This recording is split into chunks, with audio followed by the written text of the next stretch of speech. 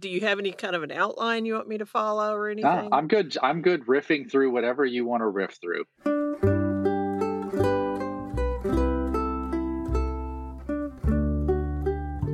Hello, I'm Annette, and thank you for listening to my podcast. Today, I'm excited to interview my friend Chris Tackett, and I'm going to let him tell you who he is, and we'll talk about why his information and his interview I think is so important and so relevant right now and going forward. Thanks for being here, No, Chris. my pleasure. Thanks for the invite, Annette. Great. Tell the audience, the listeners about you. Okay. Well, I'm somebody who really geeks out over numbers. I mean, that's the reality. And I started a project a couple of years back, looking at campaign finance reports in Texas. I've got a little history going further back because I was a school board trustee for Granbury ISD. I got to serve from 2014 to 2017, and while I was serving, I realized politicians, local politicians, not the ones at the federal level that you're always assuming aren't really paying attention, right? But the ones at my local level, when we as a school board were talking to our rep, he wasn't really seeming to, he would tell us one thing and then do the opposite, and I couldn't figure out why. And so I kind of decided it must be the money, right? There must be money in this somewhere that's influencing the decision. So started digging into the Texas Ethics Commission website, which is a joy. It is so hard to navigate, which is part of where I think people have a hard time following the money. And started putting numbers together. And as one thing led to another, I started tracking like everything and then built a website so people could find it. It's christackettnow.com. And I've been updating that. And I'll put that in the show notes. Perfect. Yeah. But yeah, so all the way through the 2018 election cycle, all the way through this 2020 election cycle, for every state house candidate, every state senate candidate, most of the big PACs who are giving money, I've tracked it all and really found some interesting webs and some things that I think are quite interesting and show where we are as a state and give us a sense of where we're headed. Well, of course, some of my, our fellow either current or former school board members who listen to this know you, they know your work, they're familiar with it. We share it with each other. We share it on social media. It's like, gosh, you got to look at this stuff because it's so real. I don't know if you know, Chris, I ran for the state house in 2006. I did not know this. How did I not know this? I ran against. How did you not know that? That was before we kind of our paths crossed. But no, and being on the school board is what got me, reluctantly interested in politics, because I always called myself a reluctant politician. But if you were going to make a difference in the issues, and that was, right after they'd done some of the big cuts. And so I ran against an incumbent, and boy, did it open my eyes. Just like your data research, I'm certain has opened your eyes a lot. Absolutely. Being in the thick of it has really, certainly opened your eyes to the challenges of fighting big money and fighting the kind of the dark money or the shady, hidden funds. And so let's talk about, okay, so that's your interest in politics. You want to talk about your day job or anything, or just stick here? I'll say my day job, the thing I actually get paid for, because I don't get paid for running the website or pulling the reports or any of that, right? I'm a director of human resources for a big soft drink company, so that is the day job. That's what pays the bills, and this is the passion project. HR, I didn't realize. There you go. And my wife and my two kids have been good enough to put up with all of the crazy things we dive into on a regular basis. Well, your wife, Mindy, is involved in diving into some of this. I know because I'm friends with her on social media as well. And we as a public, for those folks of us who really pay attention to this stuff, thank you for shedding light on things that we otherwise wouldn't see. Yeah. I mean, that's a very serious and genuine thank you, because I think it's so easy to obfuscate all the interactions and interconnectivity of really the folks pulling the Right. strings in some instances, and we'll come back and talk about your particular kind of local area a little bit because I think you have some kind of particular We quirkiness are a there. nexus. Um, the nexus of whatever. Okay, I won't add any adjectives there. But, I mean, up in West Texas, I have to admit, other than the incumbent I ran against for specific reasons at the time, we by and large have enjoyed pretty good representation and certainly do right now with some of our legislators. But that's certainly not the case across Texas. May not be the case here forever. But let's talk about some of the things you found, just the interconnectivity of some of the things you found, and all that's kind of shifting right now too. Yeah, the dynamics are absolutely changing in Texas. Um, well, one of the things I realized very early on was I knew at the federal level there were campaign finance contribution limits, right? How much you could give to a candidate. There was controls on that. Well, I came to realize when I started pulling dollars here in Texas that we have no campaign finance contribution limits for any of the statewide races. And unless a local jurisdiction has passed their own restrictions, even the local races have no limits, which means if you have $1 million in your checkbook and you wanted to give it to a candidate, you could, and people do. I mean, that is the reality, which puts a lot of politics out of reach for most folks, right? It's all about who you know, or who the person the businesses and things they may know. But when I realized that, I started to wonder. Then you know you started I started to find all of these billionaires who were writing big checks to candidates, but they were also writing big checks to a whole bunch of different political action committees. And a political action committee in and of itself isn't a bad thing, right? I mean, they were put in place to give lots of small voices the ability to kind of bond together and have a bigger voice. Well, what Like something like Texas Parent like PAC. Texas I'll Parent throw PAC, them out as a absolutely. great example of a PAC that's really grassroots, as you Right. So talk about. people are involved, and it's to amplify. Well, what you've seen some of these billionaires, and they're in the oil and gas industry, they're in some of the financial management type things, some of the big home developers. They've all kind of been involved in these massive political action committees, and they try and pass themselves off as being grassroots. That we have all this support. They have names that seem, very friendly and encompassing, and then all these people must be involved.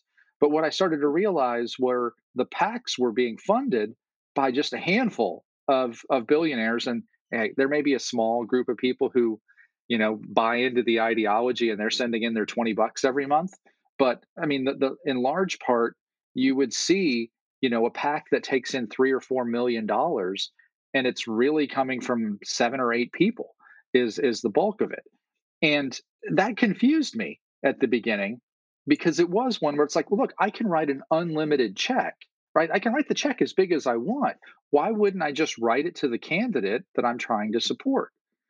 And then once I started understanding that they were giving directly, they were giving to all these PACs, and then all those same PACs were giving to the same candidates, and of course, on social media, doing endorsements and sending out mailers and doing all these other things, you came to realize it was really this web of propaganda, right? Because if I just give the money in one lump to the individual, then it doesn't have that same ability to turn that lone voice of that billionaire. By giving to all the PACs and them creating all that noise, it creates a chorus that for a voter who doesn't understand the way things work and who's really behind all of these different PACs, it can lead you to believe that this is a candidate who is supported by this wide swath of people. And maybe if everybody is supporting that candidate, I should too. And the reality is, when you pull the curtain back and you look at the campaign finance reports and you really understand it all, It is a handful of billionaires trying to pull the strings for Texas, which to me didn't sit very well.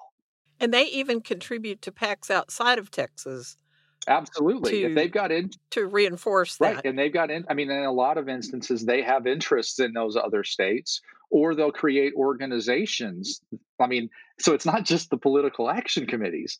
They've got these other 501c4s, right, that are set up as organizations that also spend money on elections, on issues against candidates or for candidates that are truly what you consider dark money, right? Because you don't know who's giving, you don't know really what's being spent and where.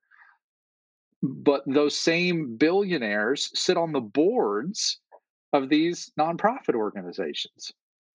So it truly does become, well, it makes it hard for a voter, right, to really understand what's being sold to them because they're getting so many messages from so many directions that are really all driving, trying to herd you to the same place.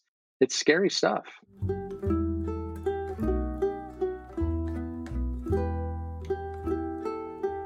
That happened recently before the primary in our local congressional race. Some of those folks you're talking about who were given to the statewide PACs had given to a national PAC to influence our congressional race. Sadly, they were successful. So that's an exception of where I think we might have quality representation or not, but that's an aside. So you served on the school board, and that kind of got you paying attention to things. And, I mean, serving on school board is for most people, it's an effort of passion and sincere caring. I think school board members can be such strong leaders for not only their community, but for the state, because I would argue that they are there for the right reasons, by and large. And, and they can talk to the legislators in ways that they don't hear the superintendents or somebody who's employed as an educator. They listen maybe to the school board members a little more because they're fellow elected officials. They might run and unseat them, which has happened in some cases. And, so I want to shout out to current and future board members to don't underestimate the potential of the work you can do for good. Absolutely. And I can say the term that I served was incredibly rewarding. And I loved being on the school board. There were two primary reasons why I decided not to run for a second term. One of them was my job is in North Dallas. So the ability to give the amount of time I needed to the school board. I wasn't going to do it at a 60% or a 70% level, right? If I'm serving, and I'm you're serving, nowhere close. Right? And the other thing was I had started pulling the numbers, right? I had started doing the research, and I was a little nervous about being a school board member and reflecting poorly on my district going toe to toe with the sitting rep because he wanted nothing to do with us. I mean, was very, would talk about being pro public education, and every single vote was the opposite. It was for vouchers, it was school choice, it was, all of those kinds of things didn't really sit too well. So, I decided my voice would be more effective coming from outside and trying to hit from lots of places where the school board can do what they needed to do. And I would work to, again, shine a light in places where there were some pretty dark corners. So let's talk about your shining the light on data. I'm a data person, so I love data, and you put me to shame. I mean, you're digging, you just doggedness in tracking this stuff down is, yeoman's work. It's just amazing what you do, but you put it in a format and you explain it where people can understand it, even if they aren't data people. You do, your pretty pie charts and some graphs. You do the COVID data graphs, that's a new project for you, I guess, in the past 7 months. But I just, I'm going to put all the links to your information in the show notes. I'm also going to shout out your little YouTube video that kind of overviews how things happen Mhm. in election cycles and in money and in PACs. So for folks who this is new to, if they want a good overview, that's a really good overview from your you can link to from your Yeah, it's a website. good start. It is a good start. And it's something I never thought I'd really pay much attention to. But, you kind of grow up and become an adult, you got to start Yeah. paying attention to Well, these things, and it right? is And one of those. I'm an Excel guy, right? I love Microsoft Excel, and oh my gosh, you and my oldest son. yeah. So again, I'm a data geek, right? But it's one of those when I started working with the Texas Ethics Commission data.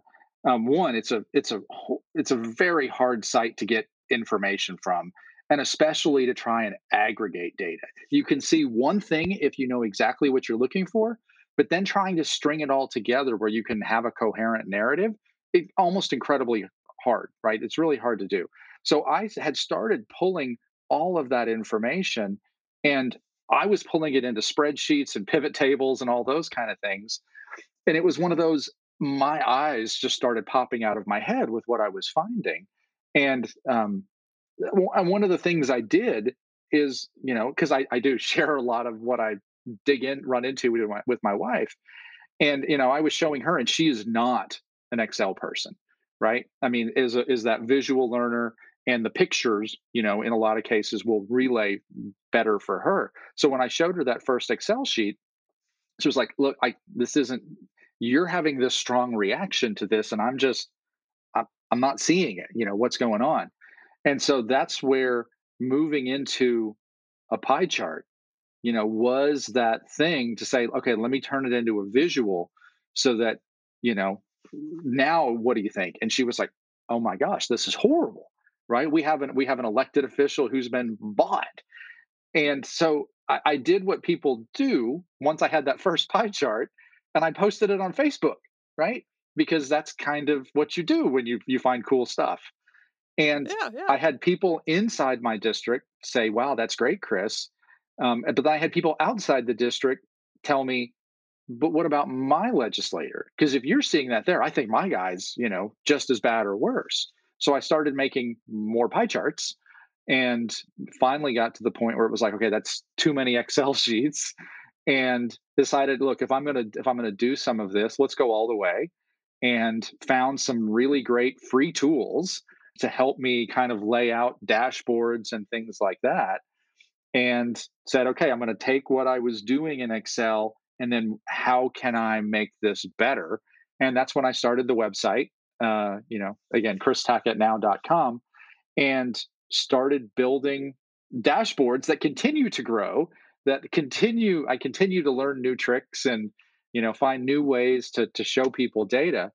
And I think the response to all of it has been really great. And the pie charts are kind of the thing I'm known for, but they tell a story. I mean, you can look at it and just intuitively know, wow, if I've got this politician who's, telling me he's supported by all these people, and there's one slice on that pie chart that's 60%, then that politician isn't listening to the other people in the district. They're really only listening to the one giving 60%.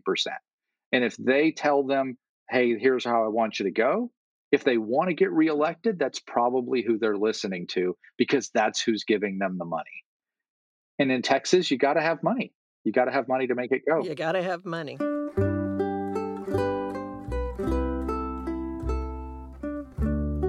Let's talk about data that's out there. Because for almost 20 years, I've used community data to look at demographic information, demographic shifts, projections, poverty rates, population, ebbs and flows, to do the collective impact work I've done here and elsewhere.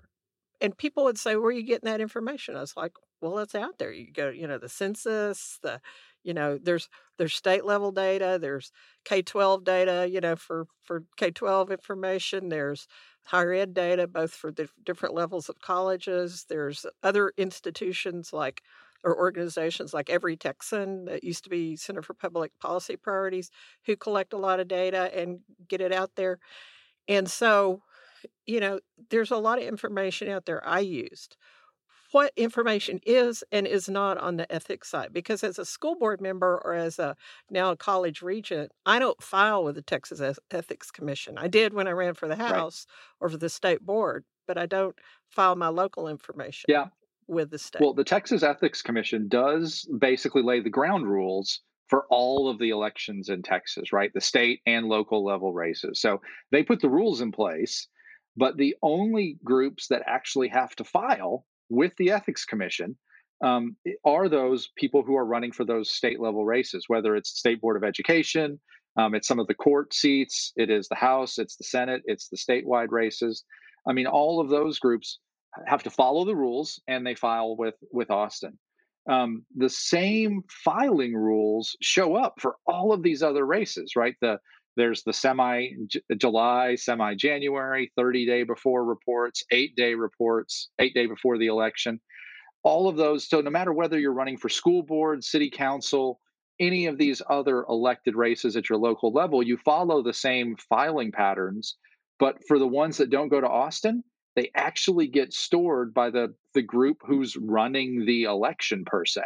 So if you are looking for campaign finance reports for local level races, you have to know where to go to find them. Some of your bigger, like for the school board races, I know in Granbury, right? They're not posted online where anybody can go pull them wherever they want because Granbury is not a big school district. And you actually have to contact the administration office and put in a request.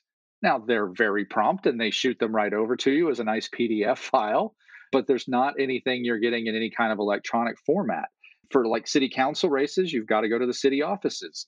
Anything for county commissioners and such, you're going to the county offices. Your bigger communities normally will post those finance reports online, but you got to go find them.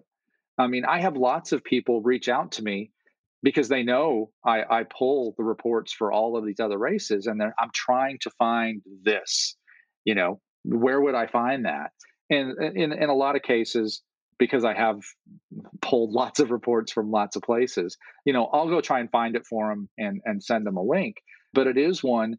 In many cases, none of it's in like an Excel type format. It's usually just scans of the actual filing itself. So that means, you're working through pages and pages and pages, even if it's in an electronic format, to where again, it's a challenge to aggregate and really understand what's happening. And I think there is an element inside Texas elections that they kind of like it that way because it does make it harder to understand who's behind things.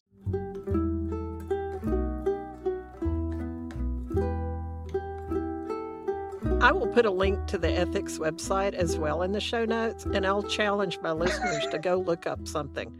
Go figure out who your local rep is, who your local House rep or senator is, or, our governor, lieutenant governor, whatever, and go look and see who's donated. Now, somebody else who has to file, other organizations, are the PACs, correct? Correct. They have to. They follow exactly the same schedules, and if they always have to file the semi-January, semi-July, right? So that's at the mid-year. We always get a peek behind the curtain, no matter what's happening. And if they are active in an election, right, in any election cycle, they have to follow the same filing requirements as the candidates. So any PAC that's involved in it's going to be involved in the general election, is giving to any candidates, is doing any activity. They had to file a 30-day report that covered from July 1st through September 24th, and they had to list everybody who gave money, and they had to list every penny they spent. So those are really interesting because you do start to see, which PACs are lining up behind different candidates. And again, for me, it's which millionaires and billionaires are the ones funding them and which ones are actually getting funded by regular people who are kicking in $5, $10, $20 to try and make sure their voice gets heard. And I would just, since this is on education, I would encourage educators to don't underestimate the importance of contributing a little bit, just a little bit. Because if you can list, 1,000 teachers that gave you $10 or $20, that's really meaningful. So, those kind of things are important. And unfortunately, educators historically have not been really big in voting or paying attention to legislative issues or legislative races. Thankfully, that's changing. Texas Ed Vote, all the different organizations, just the awareness that Raise Your Hand Texas is doing. There's a lot of folks out there, Pastors for Texas Mhm. Children. I mean, there's too many people to shout out to list them all, but really some really good folks out there focused on the education issues. But there are a lot of folks out there focused on the not education issues or focused on hurting public ed Right. Well, and I'll say, as as, well. as we talk about, knowing who your legislators are, and to me, how they voted on public education. One of the other groups that I am involved with, I'm one of the co-founders of, is a group called Project Educo, Right. EDUCO, and our website's projecteduco.org. We went through the 2018 legislative session and the votes from the 2016 legislative session. And we tried to identify 10 votes in the House and the Senate that were seen as key votes for public education, right? Whether it was entire bills or certain amendments. And went through and just looked at the legislative record and figured out how people voted, because they will all tell you they're pro public education, right? I mean, that is a standard Oh, line sure. from every single legislator. But our focus with from Project Educo was, look, you can tell me whatever you want, but I'm going to look at what you did. And so we went through and took all of those and said, hey, if you voted for pro public education, cast a vote yes for this or no against something. We gave you points. We treated it just like if you were sitting in a classroom and somebody gave you a test. We had major grades and minor grades. And I mean, again, we built it like a report card. And at the end of each session, legislators got report cards. And you as the public can go take a look at the website and see. We used an ABCD scale. You can see how they scored inside that. And when we dropped, Just like they used on our right, schools. well, So, exactly, and that was the whole thing. And when they after the 2018 session or the 2019 session, right, the 86 finished, yeah. and they released the A through F ratings for our public schools, we decided it was time to release the report cards for the legislators. And we had quite a number who were not very happy with their grades. And when we challenged them to, if they got the opportunity to return to the House or the Senate, then they could do something about that. They could actually support public education. So now I can say very proudly that we had a very bipartisan group of legislators who received A's from Project Educo. Lots of Democrats, well, a large majority of Democrats, a lot of the Republican House members really came through strong for public education. So, it's one where it's public ed's not, it shouldn't be political, right? It should be, we are supporting it because it's good for our communities.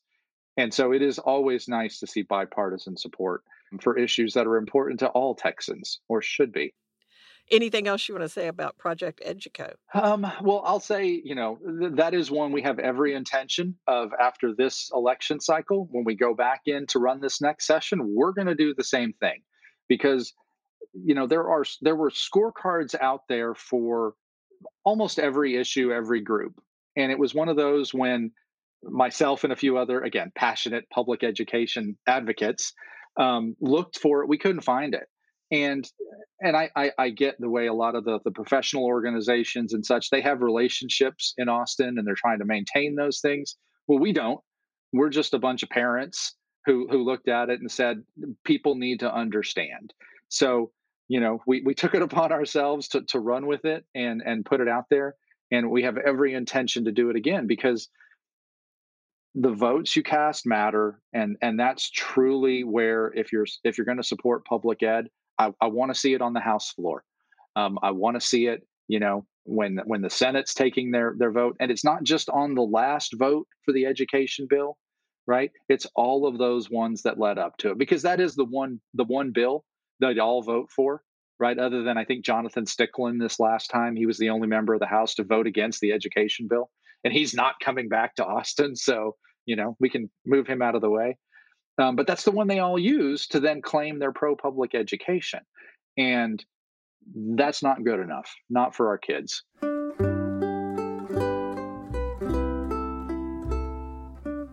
And that by that time, they're kind of finger to the wind. Which way is this going?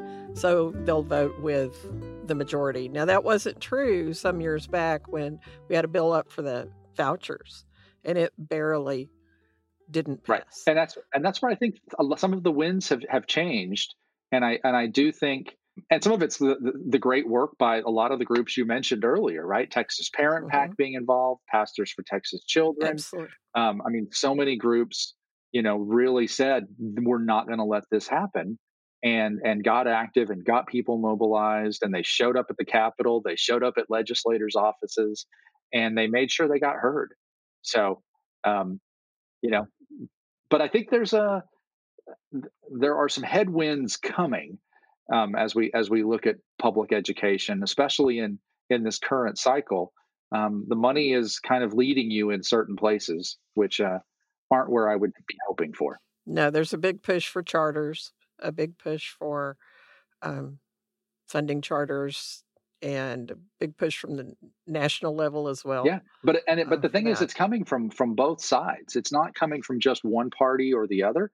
Yeah. This is another one where you've got the billionaires behind the curtain who are playing these games, coming from a bunch of different directions. So, that's one. In years past, that push for the vouchers was really coming from the right. Right, that was the push, Mm-hmm. and I think some of these groups are retooling, because they still want school choice, but it's a handful of really big money people behind the curtains, and which makes you think there's probably a profit motive in there for them somewhere, right? But they are absolutely pushing, again, from the extreme right, and you're seeing it now coming from the left at the same time, or at least purporting to be from the left. So put on your advocacy boots and get busy. Yeah, huh? well, it will be, and especially as we look at Texas with, you know, some of the budget shortfalls, the things that are going to be challenged as we go through this next legislative session. There will be challenges. I'm trying to roll back some of the gains we got with HB3, this last legislative session, trying to pull that back in the name of austerity, rather than let's understand what we actually need for our kids, because Texas was coming into the last legislative session was like 43rd or 44th in the nation on per student funding.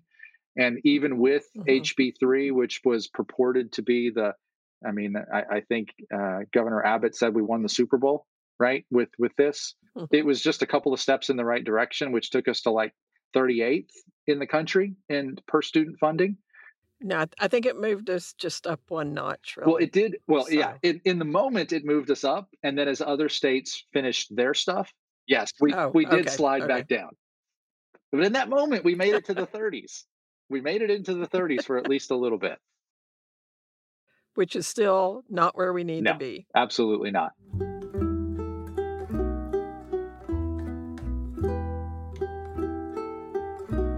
Let's talk a little bit about kind of your area, the Metroplex area, because you've got some really good, strong legislative support for public ed there, and just, some rational individuals who go and represent their stakeholders. And you have some kind of extremists, or have had, and you mentioned one who's not coming back. Any thoughts on why that is, or why we have the extremists, or why he's not coming back? No, why you have the extremists? Well, it has been, look, the group who has been behind a lot of the biggest money pushing Texas towards the school choice, to pull money out of public education. There was a group called Empower Texans, which, again, purported to be this huge grassroots organization all about government transparency and being for the little guy and for the taxpayer. And the reality behind that group was it was a gentleman named Tim Dunn, another gentleman and his brother, Ferris and Dan Wilkes, all oil and gas and fracking people. It's where they made all their money.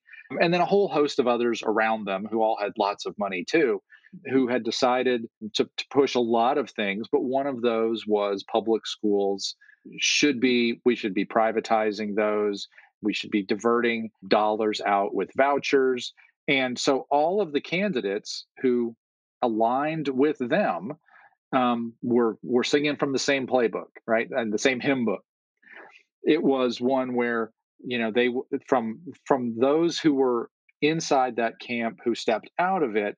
I mean, they flat out said, "Look, every day before we went into session, we were being told what to vote for and what to vote against." And so a lot of those politicians were here in North Texas. And it is one that I think the true ascendant moment for that group was probably the 2016 election. That's when they had the most clout and ability to try and influence things. And as we looked coming out of that, a lot of people started paying attention to what they were doing and trying to expose what was happening. The gentleman who represented House District 60, which is where I live, was one of those who was in as tight as anybody else. And Ferris Wilkes, one of the gentlemen I mentioned, he and Dan Wilkes, they live in my district, my House district. So he was very much connected into them. And so as lots of people started paying attention, Empower Texans and being affiliated with them kind of became a dirty word in local races and in some of the state house races. And so it started to turn a little bit. And 2018, we saw some of the folks that they had backed start to lose races. And as we look toward this 2020 election, you actually saw in 2018, going into that 2019 legislative session, a lot of the folks who had been really fully in line with Empower Texans realized maybe the ship may have sailed just a little bit to where, hey, this wasn't going to be something that got me reelected anymore. And so some of those politicians who were Fs on the Project Educo scorecard moderated just a little bit for the 2019 session, and maybe got to a D, maybe a low C. So they made some adjustments because they knew public education was one of those things that communities rally around. And one of the things that I thought was really interesting as you looked at where the Empower Texans pieces really grabbed hold was around some of the major metropolitan areas. It wasn't the core of our big cities, right? It wasn't in the middle of Dallas. It wasn't the middle of Houston. It wasn't the middle of San Antonio, but it was the suburbs, right, around those spaces. And you really didn't see a lot of. You talked about the pretty decent legislators you've had out in West Texas, and for the most part, Empower Texans, even though Tim Dunn is out in the Midland, Odessa area, they didn't really get much traction out in West Texas. And as I think about they tried. They did right, try. but it never took. And the reason why, let's hope that holds. Well, and my, Chris's philosophy or Chris's, thought on why is as you get out to West Texas, I think the idea of either whether it's the romanticism of Friday Night Lights or just the acknowledgement that, my public school is the center of my community. And it's kind of what most things revolve around. In many cases, it may be the largest employer inside that community. People just weren't going to have people whose main platform was, we need to defund, tear down, whatever, our public school systems. It just wasn't going to fly in the same way you might see in other parts of the state. So, I mean, kudos to West Texas for taking the stand and telling them no. Well, it's been close sometimes, so we hope we can keep standing up. I just have to ask, is that vinyl? Are those shelves of vinyl behind you? It's my record collection. Oh, man. So as digital as I may be in most things, I love a good vinyl record and putting the needle on. And yeah. What kind of turntable? It is an Audio Technica belt-driven turntable. I've got the good dust cover and everything. Our Bang& Olufsen's needs a new belt, and I've just gotta research that and figure out how to do Yeah. it, because right now it doesn't play at the right speed, Oh so man, mine but we don't. is right on, and so and I work from home a lot of days now, and so when I'm not in a meeting, I've got my turntable and my headphones right here, so I can have the right experience with my vinyl. I love it, I love it. Just paints a whole new There you picture go. of the data nerd there, I love it. Well, what else would you like to tell our listeners, Well, I Chris? think we've touched on a whole bunch. I will say, I am a passionate advocate for public education. I absolutely dig into a whole lot of other topics. So, if you cared to give me a follow on Twitter, it's CJ Tackett on Twitter. You mentioned my wife Mindy. She is passionate Mhm. about public education and a whole lot of other topics too. If you wanted to follow her on Twitter, it's Mindy Mendi Tackett Tackett. And I think we try and advocate for good things.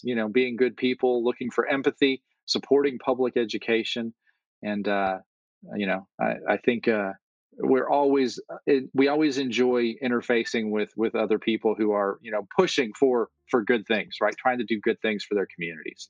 Well, and that's where we first met. I mean, we've met in person now, but early on it was just through social That's media. right. So like-minded folks. So, well, Chris, thank you so much for being on my podcast. I will put all those links in the show notes.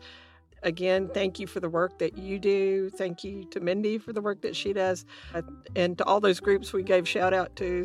The more we can do, the more we can work together and really shine a light on what's important and what's good for public ed, and that's good for Texas. Thanks again, and thank you for listening to Annette on Education.